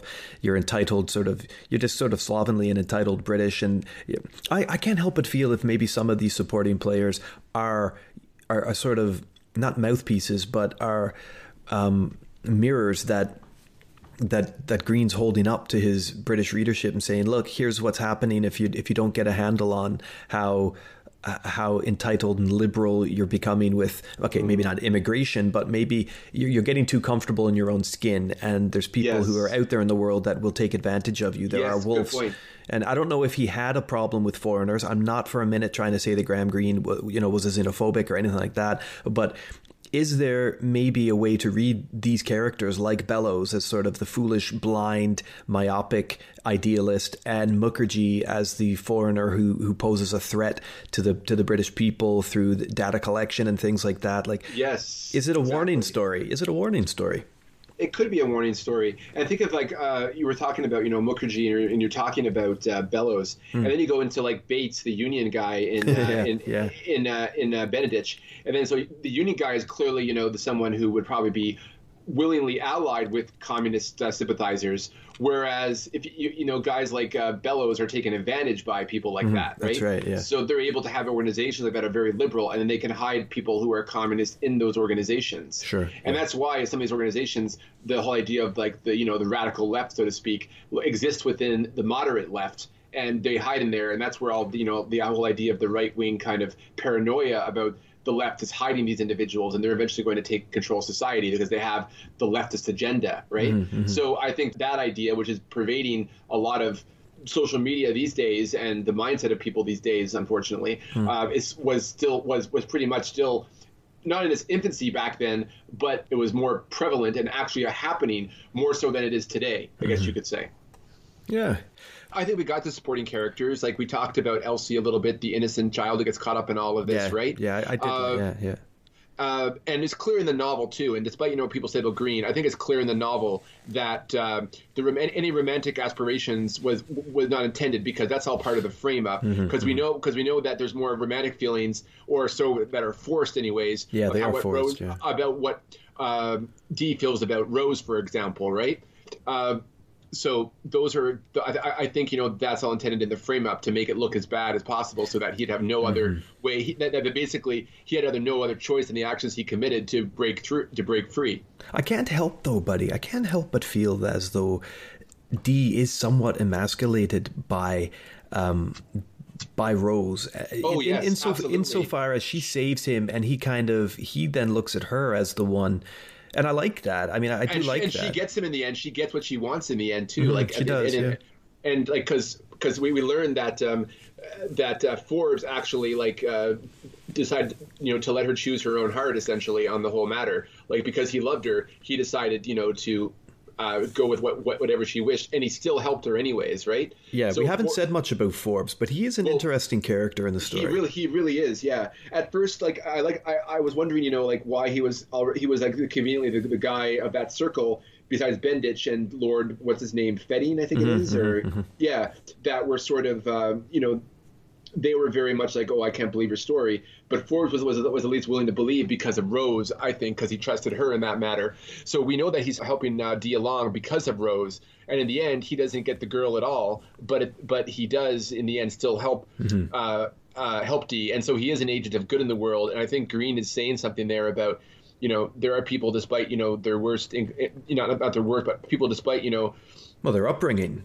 And their desires, they're still able to be a good person in the end. And I think Green was kind of given a little, a skosh of, a little bit of an inkling of hope, I suppose. For the upper class and the aristocracy, Exactly, which he was kind of slightly a part of, I guess, in his own way. I would agree with you. And I do think also that Forbes, I mean, he is a bit of a patsy. For kind of what happens to him. But, at the beginning, Rose telegraphs, doesn't she, that he's an honest guy. Oh, you're meeting with Forbes. Well, he's an honest guy. And she telegraphs that. And behind the scenes, when he is incarcerated and he's taken in Benditch there, and he goes back to London, he doesn't know all the things that Dee doesn't know all the things that Forbes doing behind the scenes, getting the lawyer, getting the good representation, and ultimately getting him out on bail. Like, these things which he does for Rose, fine, but Dee, I don't know. Forbes is an interesting guy. He's a cool little character, and it would be neat to see kind of how miserable his life is after this story ends. Yeah, for sure. And one thing too to point out is that in his writings, there's a prevalence for Green to display Jewish people, like Forbes, for example, Furstein, as in a very positive kind of way. You notice how he describes, he goes into detail about the skull structure of the skull structure of... He does, that did stand out to me, of Forbes, right, indicating that he was indeed of the Semitic tribe. And so to me, it seems like, again, I think he was trying to create a sense of outsiderness to Forbes, and then that he was different from everyone else in this society. And of course, he would be the one that would help Dee out as well. So I think there was some connection there, or some sort of correlation there.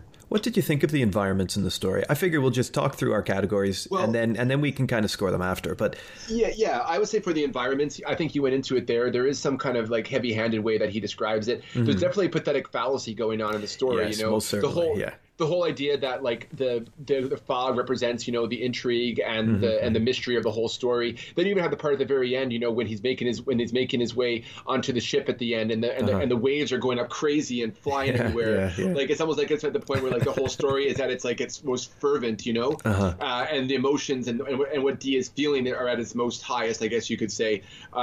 At the whole situation. I like the boat at the beginning, boat at the end. It gives things quite a tight structure. The environment is used well. And Rose at the beginning. Rose at the beginning, Rose at the end. At the train platform. Well, she's on the ferry as well. And Yeah, she's on the ferry. Yeah. But then she's also on the train platform. Yeah. On the train platform again. But yeah, like you said, she was on the ferry at the beginning, and then she was on the boat at the end. So that's a full circle. Full circle for the story. Yeah, it's interesting way that it kind of works out. And she's the one who gets everything that she wants in the end. Like she arrives there, and Dee does his thing and all his bumblings and gets into his situation, and then she gets him out of it, and then she goes back with him essentially. So I think you would agree with me then that Dee, in terms of his narrative arc, he's a more interesting person and man than he is a good agent, and I think that's quite clear on Green's part. You know, otherwise we don't have a chase, right? We don't have a pursuit in that way. But did you enjoy the second half of the story, or perhaps I should say the third act of the story, more than you did the first two? I was frustrated in the Hunted, the first part of the book. I was very frustrated on that because he was bumbling around and stuff, and he wasn't acting like a secret agent that I knew of. You know what I mean? Like I know someone who knows a lot about spycraft and stuff like that would be very upset about a lot of the stuff that Dee did in terms of being a spy, like how he basically accused the guy of stealing something. Like that's not being subtle. That's not being low key. You know what I mean? That's something that, like, to me makes him look a bit unprofessional. And there's like parts of that where it was really frustrating. But then I felt this kind of a Hitchcockian feel of his character being like an everyman who's put in this situation who has to survive. And so I like that part of it. Then it kind of turns into like almost like this attempt at an action revenge thriller or something, like midway through, with the cliches that we're very familiar with. They probably weren't as cliche back then, but he was definitely re-examining some of those tropes and I think making them a bit more humanistic and a bit more like what the everyman would do, as opposed to what the over-the-top like hero pulp character would do in those situations. But even that itself is undercut, isn't it, by the fact that it's a group of teenagers that execute his plot. It's a group of disadvantaged youths. Exactly, yeah. I found that really kind of amusing. Now the Baker Street Irregulars essentially save. But they're a little more sinister than that, I think. Yeah, and they were more like they were really street Arabs, like Fagin's boys, yeah.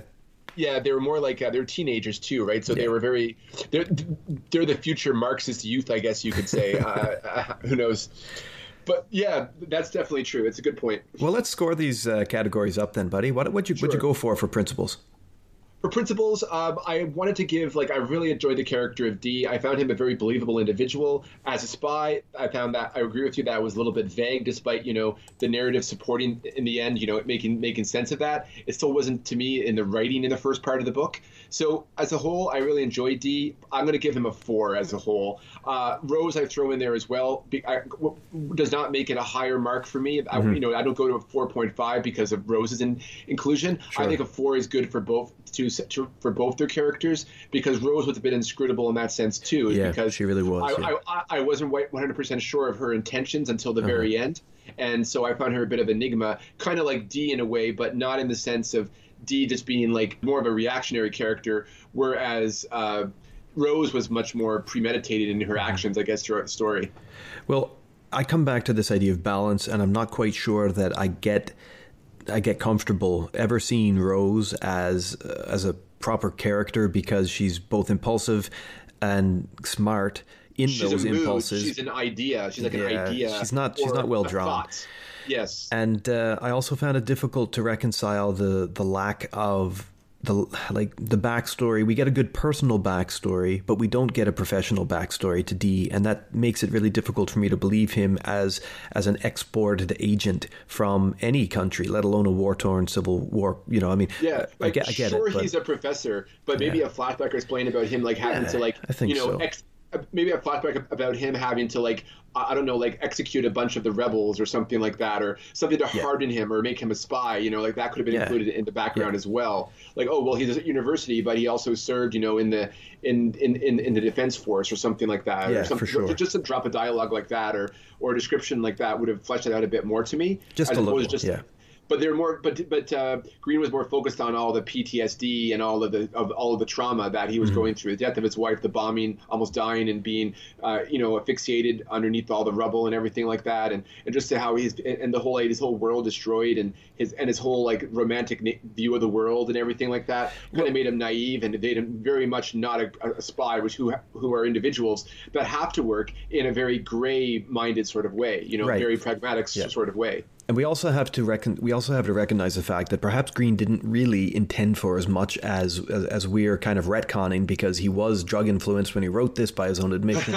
And so we got to consider that maybe some of the messages and the things he was trying to do, like we can't just reinvent that, or we shouldn't at least just kind of gush at it. We're only supposing. We're only supposing. But I went 3 for the principles. The investigation, I did like the investigation. I found that in terms of the story, it was tight. I liked the structure, the narrative structure of it. I liked the 3 parts to it. I didn't always agree with the motivations of everything that were happening, but the story was well written, nice characters, nice, interesting prose.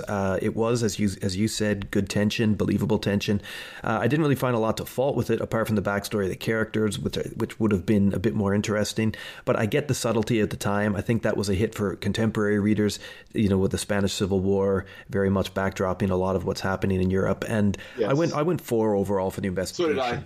Oh, did I was you? Okay. 4 as well. Yeah. Well, for the perpetrator, L, and the kind of minor villains, I mean they're kind of one-dimensional. I think that there's more dimension to the manager S and to K than there is to L. But L is the big bad. He's interesting. You kind of root against him. More of him. Yeah, you do want more of him, and you want a little bit more explanation for why and how it is that he manipulates the way he does. But I mean, he's just the more ambitious, negative villain. It's that side of the war that's the wrong side, and that's the one that we have to go against and cheer for. So he was okay, passable. I went for a 3. I did too. Oh, wow, okay. Environment, I enjoyed the environment of the book, particularly where it lingered in places like the London guest house and flat, Benditch Village. I really like that stuff. There's lots of atmosphere through the weather. That sort of pathetic fallacy, maybe a little too heavy-handed, though, in places. Like I was saying, how much fog is too much fog. But if we kind of hedge on the side of caution and we give credit to the fact that this is an earlier thriller, then it's okay to stick in the fog. That's great. Yeah, I think how he frames the scenes, I guess you could say in a cinematic sense. Yes, that snow globe sense. Yeah. The snow globe sense, as you said, but also like talk just how he frames scenes. Like for example, at the what was the name of the hotel that Curry owns? What's it called? The Red Lion. No, the Red Lion. Not the Red Lion. That's the one in Dover. The one in Dover, yeah, just outside of Dover. I'm not sure the inn that they end up pulling into. Is it named? Yes, I believe it is. I forget the name of it now. The High Galleon or something like that. Okay, sure, right. The Spanish Galleon, I believe. Okay.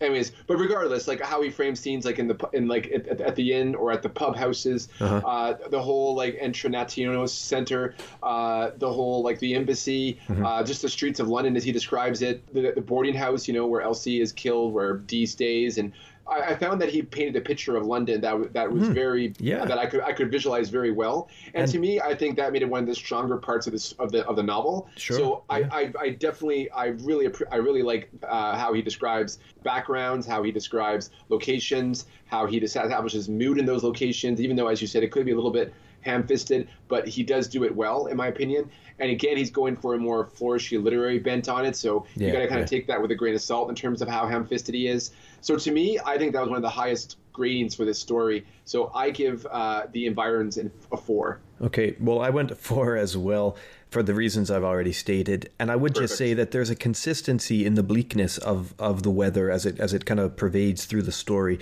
There's a consistency to that sort of pre-war Britain feeling that something's going to change here. Whether Green, obviously he would have been aware of it in 1938, 39 when he's writing this, 1939. But there are those sort of tremors and premonitions that are interesting. Coming. Yeah, he knew something was coming. And you can feel that in the story, I think. Even without the advantage of hindsight, I think you can feel that in the writing. So yeah, I enjoyed that. Before the storm, it's the fog before the storm, so to speak. Yeah. The fog before the blitz. Well, Josh, it is a relatively short book, and in a relatively short book, I think this does well with its secondary players. I mean, Captain Curry is representative of the class and the type of man that he is. Marie, the housekeeper, is an interesting character. Forbes is an interesting character. Mr. K is an interesting kind of character. Mukherjee, Bellows, these are interesting figures that he plants in the story in this sort of back and forth. And he does something with you don't expect either. Like to me, I thought that they were going to make Bellows sort of part of the whole conspiracy, but I don't think he really was. No. I don't believe that Bellows knew anything that was going on in the Encarnaciones Center. I don't think he understood at all what his business was being used for. And I think Kay was trying to throw Dee off, saying, like, oh, well, they're dangerous too, both him and Miss Carpenter. But really, they weren't. They were just kind of just like oblivious idealists who were basically happy to help other people and in their own kind of, as I said, liberals with their hearts on their sleeves, kind of way. But they were also clueless as to what was going on around them. Yeah. And I also liked Elsa. I thought she was a cool character, even though she was, pretty single-dimensioned. I did like her as sort of that, just to expose a little bit more of Dee's character. We get to see that sympathetic play and the interplay between them, the way she takes the papers and how he wants to kind of credit her and thank her. I mean, I believe the way Green describes it is that, she responded to him as if a single swallow was a whole summer. She's clearly not a character who is used to having nice things around her and honest people and genuine kind of thank yous. She doesn't get that often. And so I thought that all of that was neat, as well as even Clara, like the prostitute who she was going to go work for. I thought that when she came in to look at the body, that was a nice scene. There's really interesting secondary characters here, much like some of the Better Home stories we've seen. There are some really neat characters that could have been in another 60 or 70 pages, really turned into something even more special than what they were in this sort of spy versus spy tale. So I think that was one of the strengths of the book, and I went 4.5 for the secondary cast. Okay, cool. I went with a 4. I thought that was just my whole feel of everyone. 4.5 is I don't think is I wouldn't say that's generous. I think that's a very good review, and I think I could have fell between 4 and 4.5, but I'll stay with my 4. That's a solid grade. It sure is, yeah. Of course in terms how I, rate things. So I might have been gushing a bit there because they were so different, and for me, more interesting than the principals. I think I maybe went that extra half mark above because I felt that when I was in and around these secondary characters, even if you extended it out to like Dr. Wee, who was was he the Korean, I believe, or the Chinese man? He was Chinese man, and wasn't there a guy from Siam too? That's right, from Thailand. Anyway, wherever he was from, and I blame Green for that, not me, for forgetting. I even found that was interesting, in the way that kind of cut things. So the supporting cast, for me at least, was a little more interesting than Rose and Dee, but hey, that's just me. And particularly that 4.5 sticks if we consider Forbes as part of that secondary cast. But I guess it all depends on how you read the story. But yeah, I mean, in summation, I'm 18.5 for The Confidential Agent. And Josh, you are 19, so there's not much in it. Really not much in it at all. Yeah, so we sort of fell into the same category. Despite that, though, we did have some interesting perspectives. We shared different perspectives on certain things, but in the end, we were all kind of agreeing to all of the elements. Yeah, I enjoyed it. And you know what? As a palate cleanser, I should say, as a literary palate cleanser between our servings of Philip Marlowe adventures, I enjoyed this. It was nice to have this chat and to get your thoughts on it. How about you? What do you think? Your final thoughts on this? I enjoyed it. I would recommend it. I think it's a good story, and it's made me want to read more of Graham Greene's work. Yeah, I agree with you on that assessment. I really enjoyed the story. It was as I said, I had to find a moment to really get immersed into the world, and I was able to do that. And I found it very suspenseful. I love the tension in it.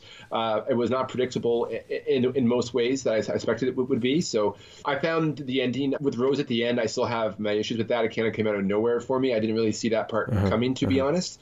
I thought it was going to be kind of like almost like a Casino Royale like ending, where just kind of just like. It would almost be like anticlimactic in a way, but it was more, it went to a typical place, despite, what Rose was talking about when they went to the movies and stuff and how she was able to, this might have been, Graham Greene, the movie critic, basically calling out the ending before it happened. Because she does say throughout the story, I know I can't have you after, and I know I'm not your wife, but I still want what I can have with you. I mean, there's that is kind of calling it out, isn't it? Yeah, absolutely. It is. And it kind of foreshadows later on in his life, too, where, like, he left his first marriage, but of course he couldn't get a divorce because he's Catholic. But, that's right, he would have, like, someone who would stay with him afterwards for a bit anyway. So it's kind of funny. Overall, though, I really enjoyed the story. I recommend it heartily. I had a good time with it, and I'm glad you recommended it. And despite, it was a small window to get into the story, and I think we did a bang-up job. Yeah, for sure. And I second your points, my friend. It's a good story, and I don't think you'll be too disappointed if you do like spy fiction and you haven't read this one before. Then pick it up. You might get mad at some parts, and you don't read it if you want to see really progressive female writing or progressive immigrant writing. Or writing about, the empire, but it's cool. It's a good little yarn. So I would probably... Well said. All right, pal. So I guess next up, next up. We got the long goodbye. We do. Hollywood calls again for Chandler, doesn't it? It does, yes. More continuation of Chandler's time in Hollywood and going towards the end of his life as well. And then we'll take on the long goodbye. Excellent. And then from there, after that, we have playback, and then we got to decide what we're going to do after that. And hopefully we'll have a game plan by that time. We will always have a game plan. We got tons of ideas. Yes. There's no scarcity of ideas in this respect. It's just a matter of which idea that we choose. Yeah. All right. Well, thanks very much for listening, everybody, and joining us on this journey through Graham Greene's The Confidential Agent. We'll get you back here on Light in the Pipes very soon with our 6th and penultimate Raymond Chandler, Philip Marlowe mystery, The Long Goodbye. And as they say in Internationo, bona nuce. Bona nuce, my good man. Bona nuce.